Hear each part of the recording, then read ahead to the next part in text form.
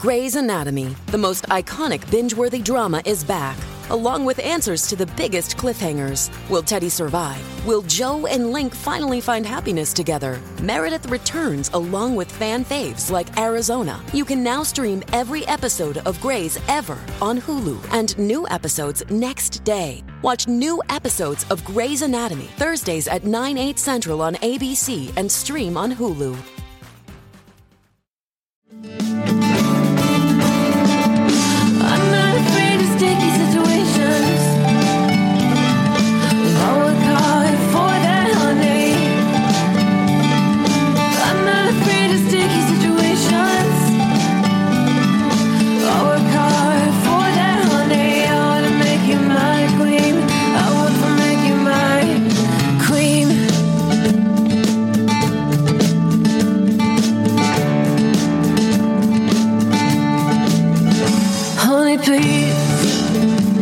I've been stung before, but I'm not scared of you.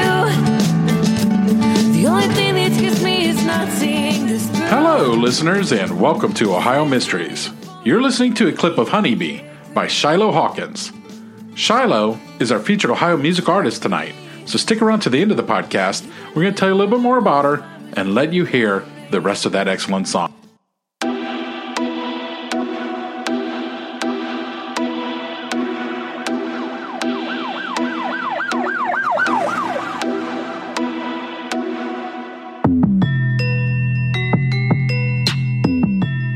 But right now, let's throw another log on the fire, campers. I'm your co-host, Steve Yoder, and with me is our researcher and storyteller, Paula Schleis, an award-winning journalist who spent 30 years telling these kinds of stories for the Akron Beacon Journal. Hi, everyone. Well, Steve, I avoided doing this one for a while because, frankly, it's very involved, complicated, and worth an entire podcast series. But it's hard to call ourselves Ohio Mysteries and not cover one of the biggest whodunits in the state's history, maybe one of the top 5 murder mysteries in the entire country. Oh, you have me intrigued. Tell me what it is. Well, I am talking about the murder of Marilyn Shepard and the 2 trials of her husband, Dr. Sam Shepard. Sam Shepard, okay. Yeah, a case so well known, it inspired a 1960s TV series and a 1993 movie called The Fugitive. Harrison Ford. Not to mention a dozen or more documentaries. Yeah, Harrison Ford. Yeah. He was very, very good in that one. Absolutely. You know, this is a case that also made it to the U.S. Supreme Court, which made a landmark decision on a suspect's rights to a fair trial. And it launched the career of a young, brash criminal defense attorney, F. Lee Bailey. Oh, O.J. Simpson. Yeah, O.J. Simpson. He became a household name in his own right long before O.J. Simpson. 55 years later, this case isn't likely to ever be solved. One jury found Sam Shepard guilty. Another found him innocent. You'll find books with really compelling arguments that he did it. Other books with convincing evidence on how he couldn't have. To this day, we still don't even know what the murder weapon was. Oh, wow. But let's back up, because as well known as this case was, it's been almost 6 decades, and so we should start at the beginning. Sam Shepard was born in Cleveland, the youngest of 3 sons of a physician. He went to Cleveland Heights High School, where he excelled in academics and sports, and was class president for 3 years. It was also at high school where he met his future wife, Marilyn Reese. Sam followed in the footsteps of his father and both of his brothers and became a doctor, a neurosurgeon to be exact. He completed his internship and residency in Los Angeles and married Marilyn in Hollywood, California in 1945. A few years after that, they returned home to Ohio, and Sam joined his father's medical practice at Bayview Hospital. Sam, Marilyn, and their 7-year-old son, Chip, lived in Bay Village. Their backyard was a beach on the shores of Lake Erie. And that's where they were, July 3rd, 1954, enjoying a nice, casual Saturday evening with some neighbors. Don and Nancy Ahern and their 2 children came over for dinner and drinks on the Shepards' screened-in porch, after which they watched the sunset. Don Ahern took his children back home, tucked them into bed, Marilyn put Chip to bed, And then the two couples settled down in front of the Shepherd's TV set to watch the movie Strange Holiday. But Sam was tired. He'd spent the day working in the emergency room at Bayview Hospital, so he ended up conking out, falling asleep on the daybed in the living room, and just after midnight, the Aherns departed. 5 hours later, the phone rang at the home of Bay Village Mayor Spencer Houck. Sam Shepherd was on the other end. "My God, Spence, get over here quick. I think they have killed Marilyn." Houck and his wife Esther hurried to the Shepherds as dawn began to rise. They found a shirtless Sam sitting in his den, holding his neck. Sam told them he'd been awakened to Marilyn screaming his name. He said he ran to the bedroom where he saw a white form with bushy hair standing next to the bed. Sam wouldn't commit to whether the intruder was male or female. He said he fought the form but was struck on the head and briefly lost consciousness. He woke to find Marilyn in a pool of blood on the bed. He took her pulse. There was none. Instinctively, he ran to his son's room to assure himself Chip was okay. He was. Then Sam ran downstairs just in time to see the intruder running out the back door toward the lake. Sam followed the figure and lunged for it. The two tussled on the beach, a fight during which Sam again lost consciousness. And that's where he lay until about 5:30 a.m. He went back into his home, picked up the phone, and called Mayor Houck. Police were on the scene by 6 a.m. Officer Fred Drankin found Marilyn's body. She was on her bed. There were 2 twin beds in the room the Shepherds shared, and she was lying face up. Her pajama top was pulled up and the bottoms pulled down, exposing her torso. More than 20 gashes had destroyed her face. An autopsy put the time of death at 4:30 a.m. The autopsy also revealed that Marilyn was 4 months pregnant. Investigators found blood all over the room and evidence of a robbery. Sam's black medical bag had been spilled in the hallway, and the den had been disturbed with drawers open and items tossed on the floor. A search turned up a few items, including a wristwatch and a fraternity ring, in a small canvas bag that had been tossed into some shrubbery outside. While the crime scene was still fresh, Cleveland Browns quarterback Otto Graham, a friend of the Shepherds, stopped by to see what was going on. I did not know that. Wow. Yeah, Interesting. Little trivia there. Police allowed him into the bedroom. Graham was later quoted on what he saw. "It looks like someone stood in the middle of the room with a great big can of red paint and a brush and flicked it all around. This wasn't a couple of blows. Oh no, whoever did it, they had to be out of their mind." By 8 a.m., Cuyahoga County Coroner Sam Gerber had arrived, and he came to a conclusion very quickly.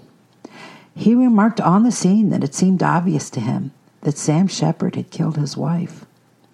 After his initial crime scene investigation, Coroner Gerber went to the hospital, spoke to Sam for 10 minutes, and collected his clothes. The only significant blood on Sam was on the knee of his pants, as if he had kneeled in the blood.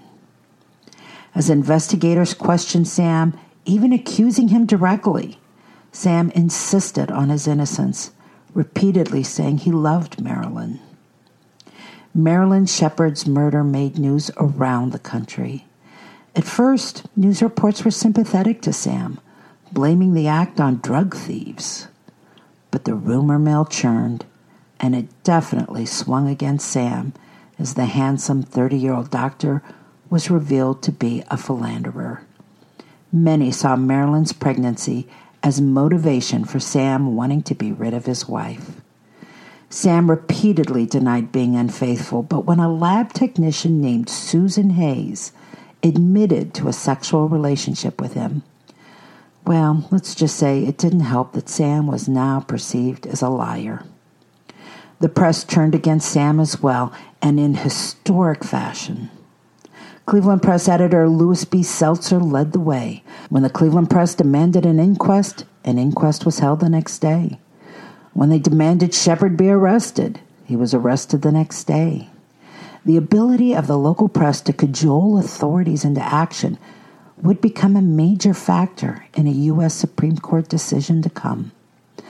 But back to that inquest. After the Cleveland Press demanded it, Coroner Gerber ordered it held on July 22 before a crowd that was packed into a Bay Village school gymnasium. Gerber made Sam's attorney, Bill Corrigan, sit in the stands. Shepard sat alone at the inquest table, wearing a neck brace. Sam's answers seemed cool and detached to those present, and it went against him that he continued to outright denying having extramarital affairs. The crowd hooted and hollered, sometimes outright cheering wildly. A week after the inquest, the Cleveland Press editorial headline said, "Quit stalling, bring him in." And so police arrested him. They didn't get a confession, though. Shepard never wavered from his story. On August 16, a grand jury heard some interesting evidence. Mayor Houck told them Marilyn Shepard once confided in him that her husband was a Jekyll and a Hyde. And an investigator said there was some evidence Sam wanted a divorce, but Marilyn wouldn't give him one. The grand jury returned an indictment of first-degree murder. The trial opened October 18, 1954, before Cleveland Judge Edward Blythen. And as expected, it was a public circus covered by celebrity journalists from all over the country. Sam's defense attorney asked to move the trial out of Cleveland to get a more objective jury. Judge Blythen denied it. Corrigan asked to delay the trial until publicity died down. Judge Blythen denied it. The case was ultimately heard by 12 jurors, 11 of whom admitted they had read extensively about the case. And quite memorably, because this is just never done, the Cleveland papers made the decision to run the photos and bios of all 12 jurors. Oh, so that's, okay, that would be very uncommon then. Yeah, that doesn't happen. The prosecution was up first at the trial, trying to build a case on the theory that Sam killed Marilyn after the couple quarreled over his infidelity. They showed gruesome, full-color slides from the crime scene and autopsy. Sam asked for permission to leave the courtroom when the pictures were shown. Judge Blythen denied his request, and so Sam stood in a corner of the room with his back to the screen. Police testified there were no signs of a struggle inside the home, no forced entry. No weapon had been found, but the coroner testified that bloodstains on the pillowcase indicated the silhouette of a surgical, claw-like instrument that he couldn't identify. This episode is brought to you by Bumble. So, you want to find someone you're compatible with, specifically someone who's ready for a serious connection, totally open to having kids in the future, is a tall, rock-climbing Libra, and loves rom-coms with vegan pizzas on Tuesdays just as much as you do. Bumble knows that you know exactly what's right for you. So whatever it is you're looking for, Bumble's features can help you find it. Date now on Bumble. The bloody fabric was passed through the jury so they could see the imprint as the coroner described it. A detective testified that Shepard's account of the incident had changed. In one telling, Sam had said he was hit by the intruder going upstairs. In another version, he was clubbed in the hallway, and another had happened in the bedroom. The state rested after bringing in 24-year-old Susan Hayes to talk about her affair with Sam. Then it was the defense's turn. Sam's attorney, Billy Corrigan, argued the couple had just enjoyed the best 4 months of their marriage. He pointed to the serious injury Sam sustained, saying that was proof he'd fought with someone. Medical professionals from the hospital confirmed there were observable muscle spasms in his neck, that his feet were shriveled up as if they'd been in the water of the lake for a long time, that an X-ray revealed a probable fracture of a second cervical vertebra. And despite the blood sprayed all over the bedroom, the only blood on Sam Shepard was that small patch on his knee. Could he have bludgeoned someone in a bedroom that was sprayed with blood? Then Sam himself took the stand for 3 days, describing his marriage as fairly happy and saying he and Marilyn never discussed divorce. In his describing the events of the night, however, people were struck by his strange language. He talked about visualizing a form rather than seeing a man. He talked about being stimulated to go to Marilyn when he heard her cry. That the form he wrestled on the beach had evidence of a good-sized head. The jury didn't think a man emotional over losing his wife would strive to use such sterile clinical terms. And in cross-examination, Sam was finally made to admit his affair with Susan Hayes. The jury were sent to deliberate on a Friday. They returned the following Tuesday. It took 18 ballots to come to a unanimous decision. Guilty of murder in the second degree. Judge Blythen sentenced Shepard to life in prison. So guilty in the second degree means that it wasn't pre-planned, is what they're saying. Right. That means the jury found it happened spur of the moment. Gotcha. Well, the whole affair had devastating effects to the family. A few weeks after Sam's conviction, his mother, Ethel Shepard, shot herself. 11 days after that, his father, Dr. Richard Shepard, died of stomach cancer. And a few years after that, Marilyn's father, Thomas Reese, killed himself in a motel room. Jeez. Shepard spent the next decade at a prison near Columbus. The Ohio courts rejected all his appeals, and Cleveland Press editor Louis Seltzer published an autobiography patting himself on the back for his role in convicting Shepard. But there were some glimpses of hope. Dr. Paul Kirk, a respected California criminalist, published a report that said Marilyn's murderer was left-handed and probably used a flashlight. He said there was blood in the bedroom that belonged to a third party that was neither Sam's nor Marilyn's. 3 months after that report came out, a neighbor next to the Shepard home found a dented flashlight in shallow water in Lake Erie. And then, in November of 1959, a man who had washed windows at the Shepard home was picked up for larceny. He'd been implicated in a string of robberies in the area.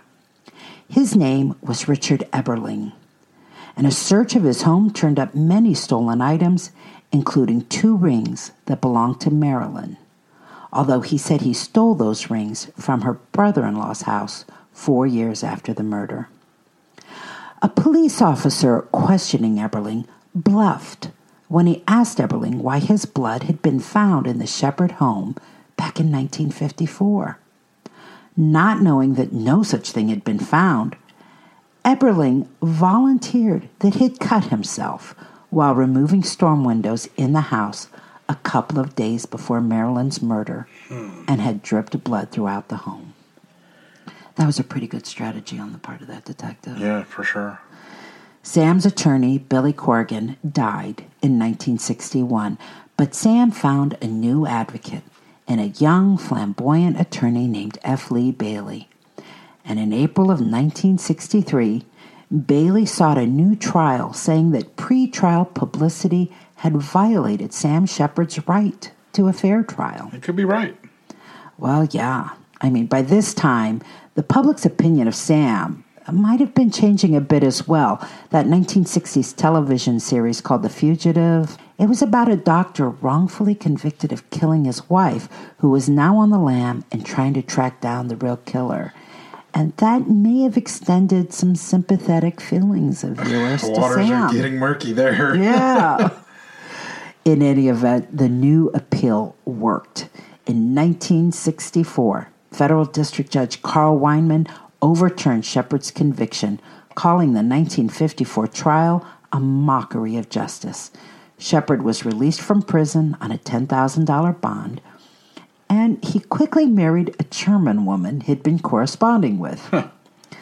Soon after that, a federal court of appeals reinstated Shepard's conviction, although allowing him to remain free on bail pending one final appeal to the U.S. Supreme Court. And when that came the following year, the High Court agreed with Weinman that the carnival atmosphere had made it impossible for Shepard to get a fair trial. In its ruling, the Supreme Court also pointed out how Judge Blythen had refused to sequester the jury, never ordered the jury to disregard media reports of the case, and that he had once told a newspaper columnist during the trial that Shepard was guilty as hell. The landmark decision set standards for trials that we still rely on today. Cuyahoga County prosecutors, they said fine. If the first trial was done poorly, then they'd do it again. The second trial of Sam Shepard began on October 24, 1966, this time with the jury sequestered and decorum prevailing. There were a few changes this time around. The prosecutor decided not to bring up the idea of a surgical instrument as a weapon, although on cross-examination, the defense got Coroner Gerber to admit that he had searched all over the country for a surgical instrument that would match the clawed silhouette that he described imprinted in the blood, but that he couldn't find one. And Shepard's affair with Susan Hayes, it was not pursued and only briefly mentioned. There was a new twist from the prosecution.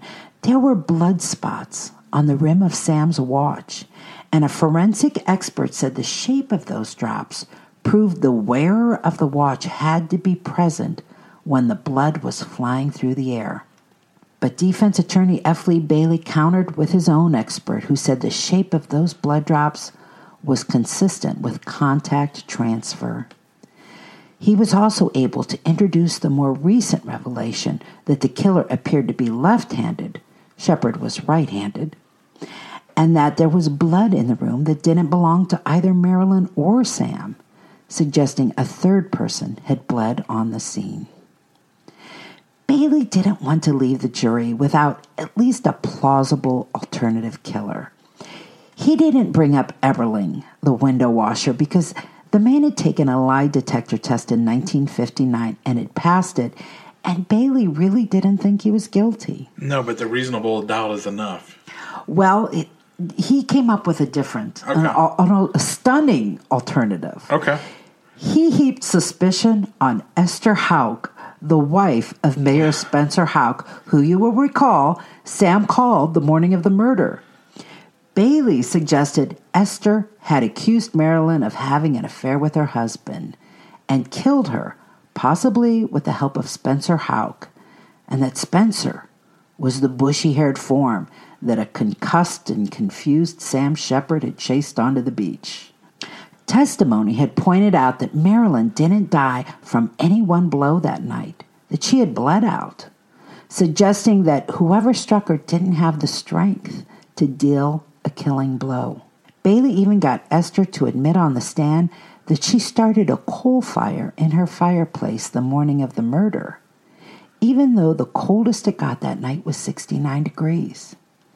Bailey hoped jurors would simply conclude that Esther Houck must have been burning evidence. Bailey didn't need the jury to believe Esther Houck was guilty, just that it was possible for someone other than Sam to have done the deed. Sam, for his part, did not take the stand this time. Bailey knew his cool, arrogant style would not win fans on the jury, and he didn't want the prosecutor dwelling on all the points in Sam's story that Bailey knew were hard to swallow. On November 16, 1966, the jury announced their verdict, not guilty. Sam was free, but there was no happy ending. He tried to return to medicine, but he was out of practice and challenged by a serious drinking problem, reportedly consuming 2/5 of a bottle of alcohol on a daily basis. Just 5 days after being granted surgical privileges at the Youngstown Osteopathic Hospital, he botched a surgery, cut an artery, and killed his patient. Later that same summer, he nicked an artery on another 29-year-old patient, killing her. And that German woman he'd married, she filed for divorce. Shepard became engaged again, this time to a Colleen Strickland, whose father, George Strickland, was a professional wrestler. Desperate to find something to do with his life, Sam let Strickland train him to become a professional wrestler. In 1969, he made his debut under the unfortunate name of killer shepherd. No way. This is... Can you believe it? No. He was a big draw. He wrestled more than 40 times, but his career and his life were to be short-lived. On April 6, 1970, at the age of 46, Sam collapsed in his kitchen and died there. The cause of death was liver disease. While F. Lee Bailey might not have wanted to evoke the specter of that window washer during the 1966 trial, Richard Eberling's story was far from over. In 1989, a jury convicted Eberling of first-degree murder in connection with an insurance scheme involving an elderly widow, Ethel May Durkin, in Lakewood. In investigating that case, it was revealed that both of Eberling's sisters, Myrtle Frey and Sarah Farrow, had died mysterious deaths. Frey was killed after being beaten and strangled. Farrow died after a fall down the basement steps of a home she shared with Eberling. A fall that broke both her legs and both her arms. Adding to the intrigue, Eberling told reporters he knew more than he would say about the Shepherd case. And two people told investigators Eberling confessed outright to killing Marilyn. Those witnesses were not deemed credible. One was a fellow convict, and Eberling died in prison in 1998 without ever having admitted to authorities a role in Marilyn's death. And notably, subsequent modern DNA testing could never prove Eberling was at the crime scene, although, also notably, the tests could never rule him out. In 1997, Chip Shepherd filed a civil suit against Cuyahoga County on behalf of his father for wrongful imprisonment.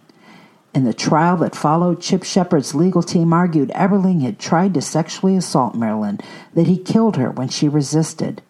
They named as the weapon a lamp that had been on the nightstand, a lamp that was missing from the crime scene on July 4, 1954. The county lawyers argued that in spite of the not guilty verdict in '66, the first jury got it right. Sam Shepherd had killed his wife with the dented flashlight that had been found in Lake Erie. Chip Shepherd lost his case. 6 of the 8 jurors said they were not convinced of Sam's innocence. Before we go on, I want to give credit to much of the trial research I used in this story to a website called famoustrials.com. I have a couple opinions on this case. First of all, the attack seemed pretty personal. I mean, there was a lot of blood. Right. You know, so that kind of tells me it's personal. Another thing is I think they really botched the first investigation. I think that they arrested him too fast. I kind of blame the newspapers for that, you know, printing out they should arrest him. They were that powerful back then that they print something and boom, it happens. Apparently so, because it even led to a U.S. Supreme Court decision that really reflected on how much power the newspaper had over this case. Mm. And, they turned out to be that powerful of an influencer. Mm. Yeah, like I said, I think they just, they arrested him too soon instead of really investigating it and, getting every kind of detail they could, so... Yeah, it's probably one of those cases where you think you've got the right guy, so you try to form the evidence to fit that person rather than going where the evidence leads you. All right, well, let's see what our armchair detective has to say.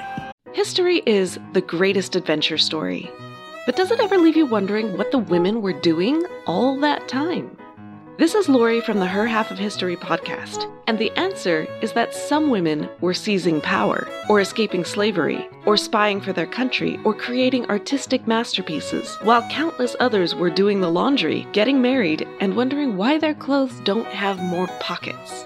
If you would like to hear the stories of women doing all of those things, check out Her Half of History at herhalfofhistory.com or wherever you get your podcasts.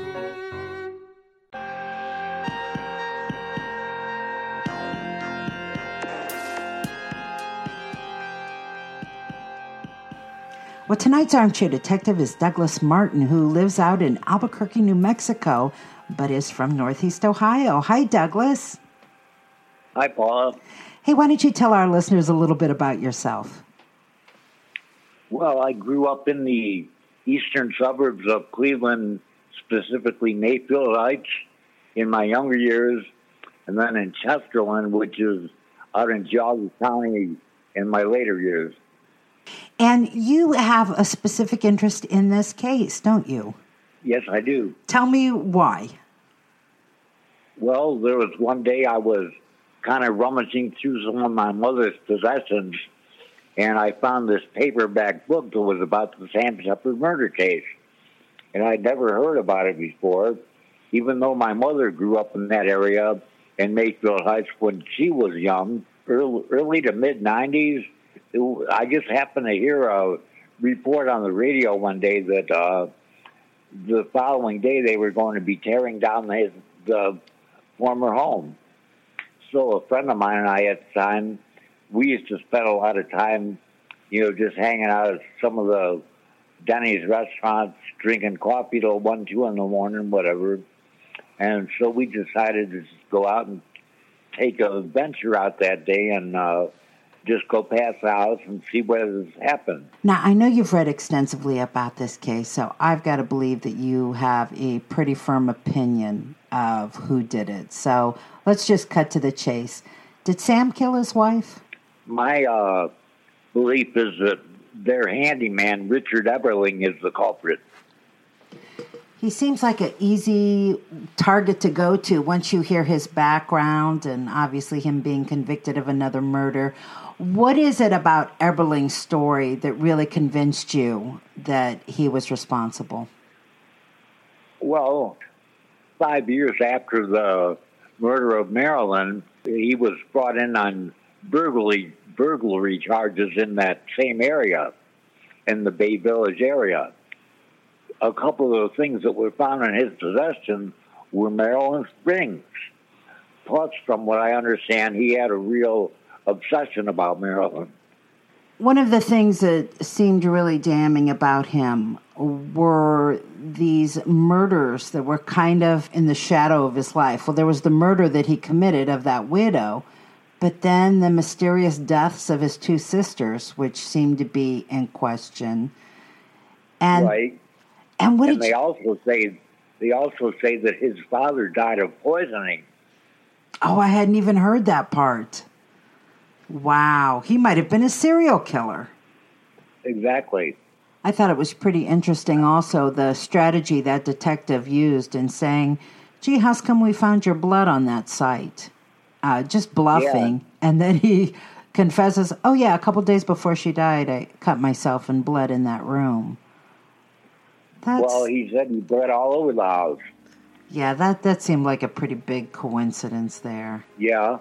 It doesn't seem like we're ever going to get a real answer to this. They have tested the DNA of the blood that was in that room, and they can't prove it was Eberling, but they said that they also couldn't...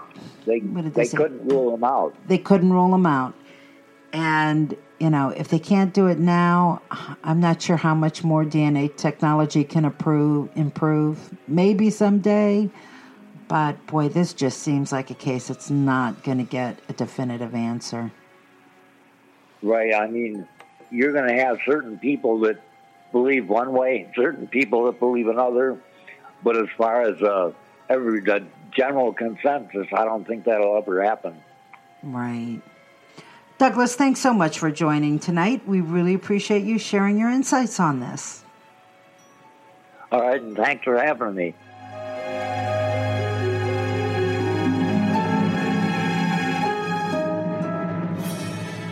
That's it for tonight, listeners. For photos, news clippings, and more on this and every episode, hop on over to our website, ohiomysteries.com. And that brings us to tonight's featured Ohio musical artist. Shiloh Hawkins is a singer-songwriter from Youngstown, Ohio. The guitarist is known for her emotive vocals and captivating storytelling. We lost her for a time. Her career took her to Austin, Texas for a while, but the pull of Ohio was too strong and she came back and resettled in Columbus. All right. You can follow Shiloh Hawkins on Facebook, Twitter, and Instagram, or keep track of her on her website, shilohhawkins.com.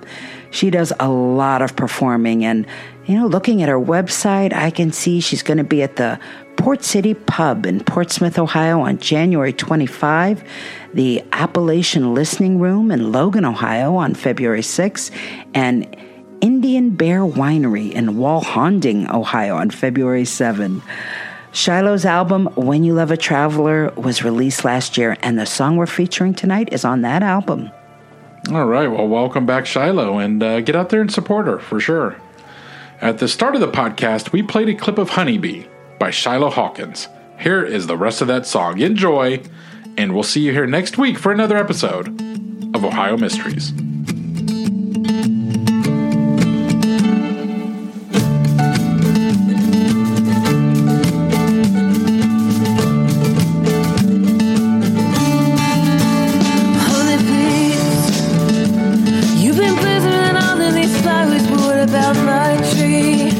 I've been trying to bloom, but I need something sweet. Won't you change your direction and fly right over to me?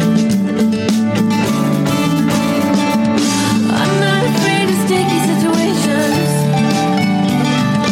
I'll work hard for that, honey.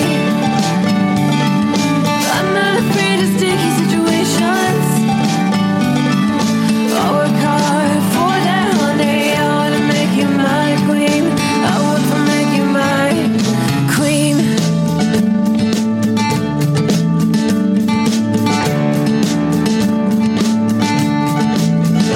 Honey, please. I've been stung before, but I'm not scared of you. The only thing that scares me is not seeing this through. I saw you starting to fall, and I don't think that you have a clue.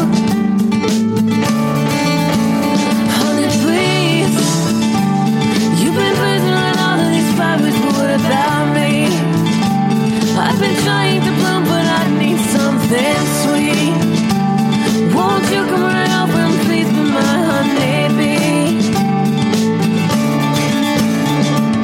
I'm not afraid of sticky situations. I'll work hard for that, honey. I'm not afraid of sticky situations. I'll work hard for that, honey. I wanna make you my queen. I wanna make you my queen. Make you my queen. Make you my queen. Make you my queen.